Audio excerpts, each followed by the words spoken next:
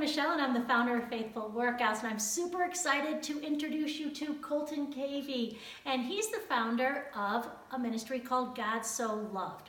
And the reason I'm sitting here with Cole today is I heard him speak not too long ago, and I was so moved by his message and how he's inspiring others to live differently. And so I wanted to take this time to sit with him because he's doing such a great thing in this world, and often we can hear so many stories of negative things that are going on, and we need to be inspired and encouraged to see some of the good. So I wanted to sit with him and just help you to kind of get to know him, get what the ministry's all about, and maybe something's going to stir up in your heart, something that maybe you felt like God's been calling you to do, but you're kind of afraid to step out because you don't have it all together. So just listen up, and we're going to dig in here. And I just want to ask you, Colton, will you start by telling them a little bit about yourself and how and why you started God So Loved? By the way, this is the shirt. He'll talk about it later. For sure. So I started God So Loved in a place in my life where there was a lot in question and was seeking some guidance. And for what felt like the first time in my life, I had something really clearly put on my heart and mind to carry out. And sort of slowly progressed and became what is God So Loved today. So what we do is we provide a platform for individuals to reach people in need, reach different communities in need in a really personalized way, kind of through a business model.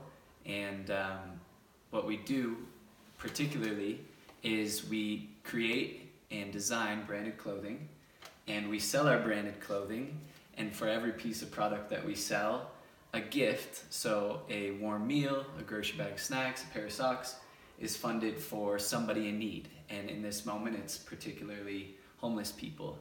And what we do is we hand deliver that gift to somebody in need.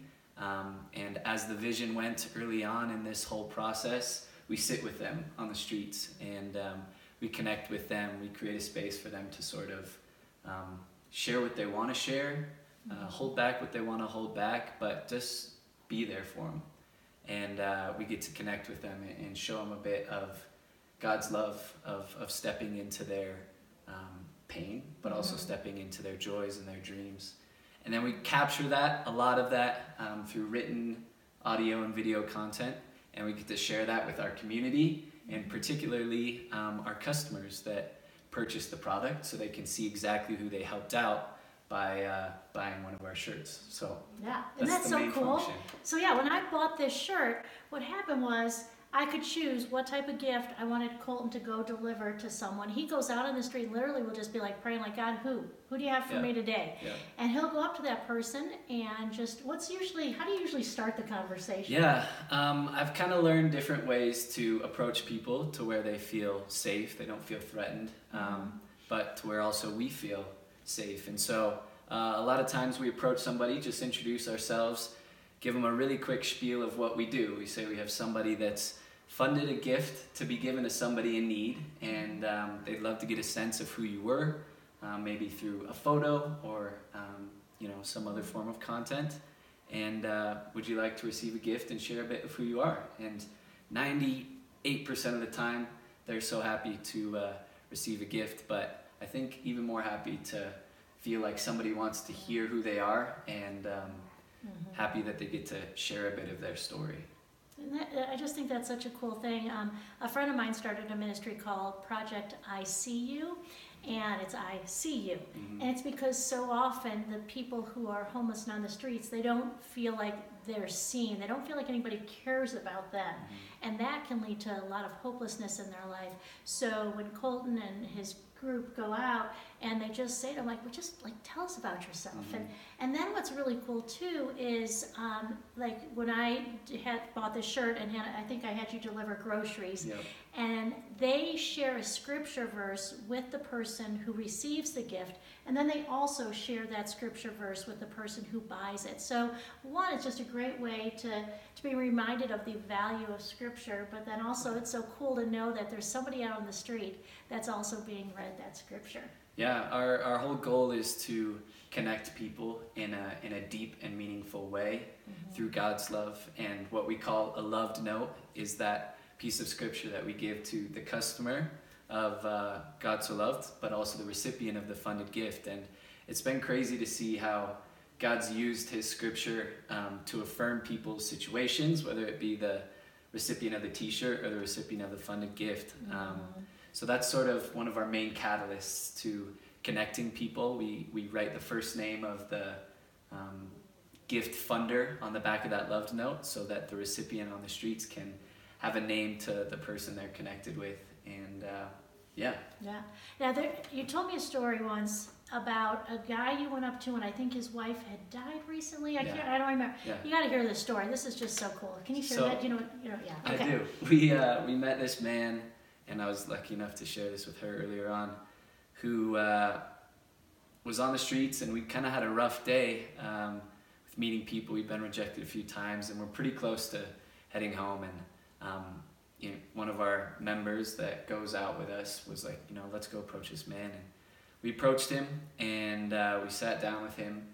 He was definitely alone, definitely in a lower place, but received us with love. He was definitely welcoming. And we gave him his gift and gave him his loved note, that shared piece of scripture. Hand him the love note, and it's just kind of silent, and he starts tearing up a little bit. And then it turns into a cry, and we're like, what's going on, man? What's going on?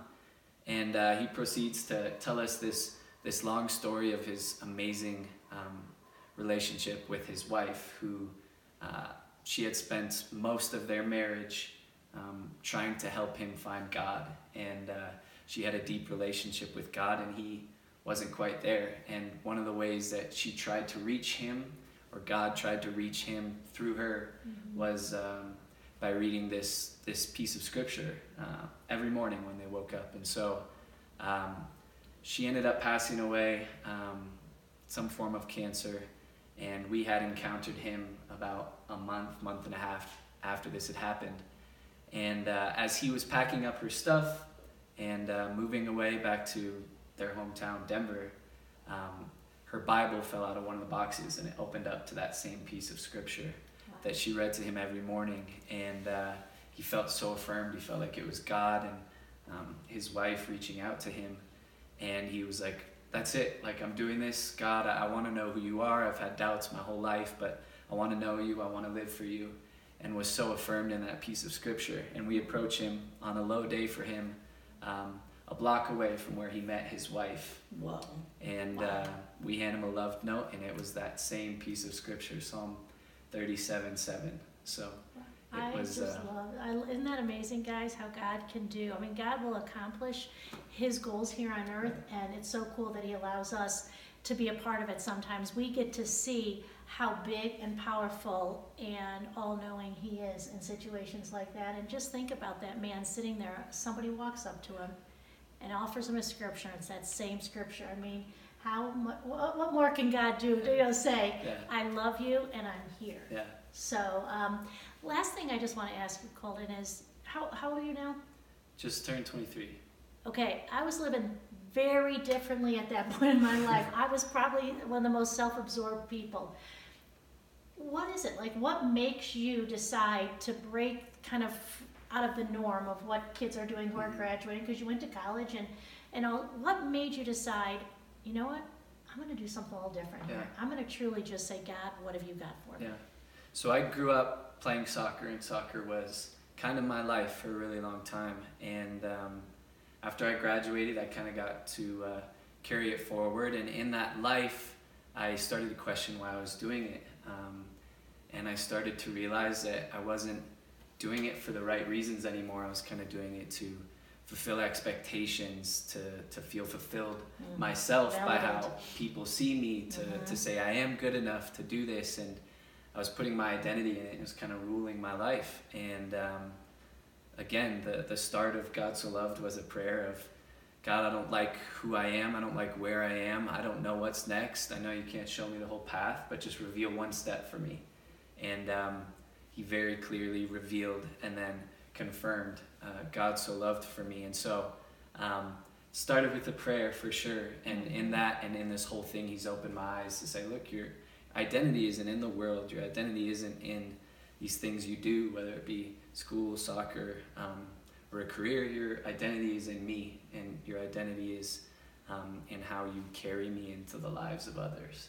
And this has just proved to be a incredible outlet to do that, and it's changed my life. It's probably impacted me a lot more than I've been able to impact people through it. So isn't that just an awesome story, guys? And my encouragement to you is go to God in prayer and just say, what do you have for me? Maybe it's just today. Maybe it's you're looking down the road at a bigger picture.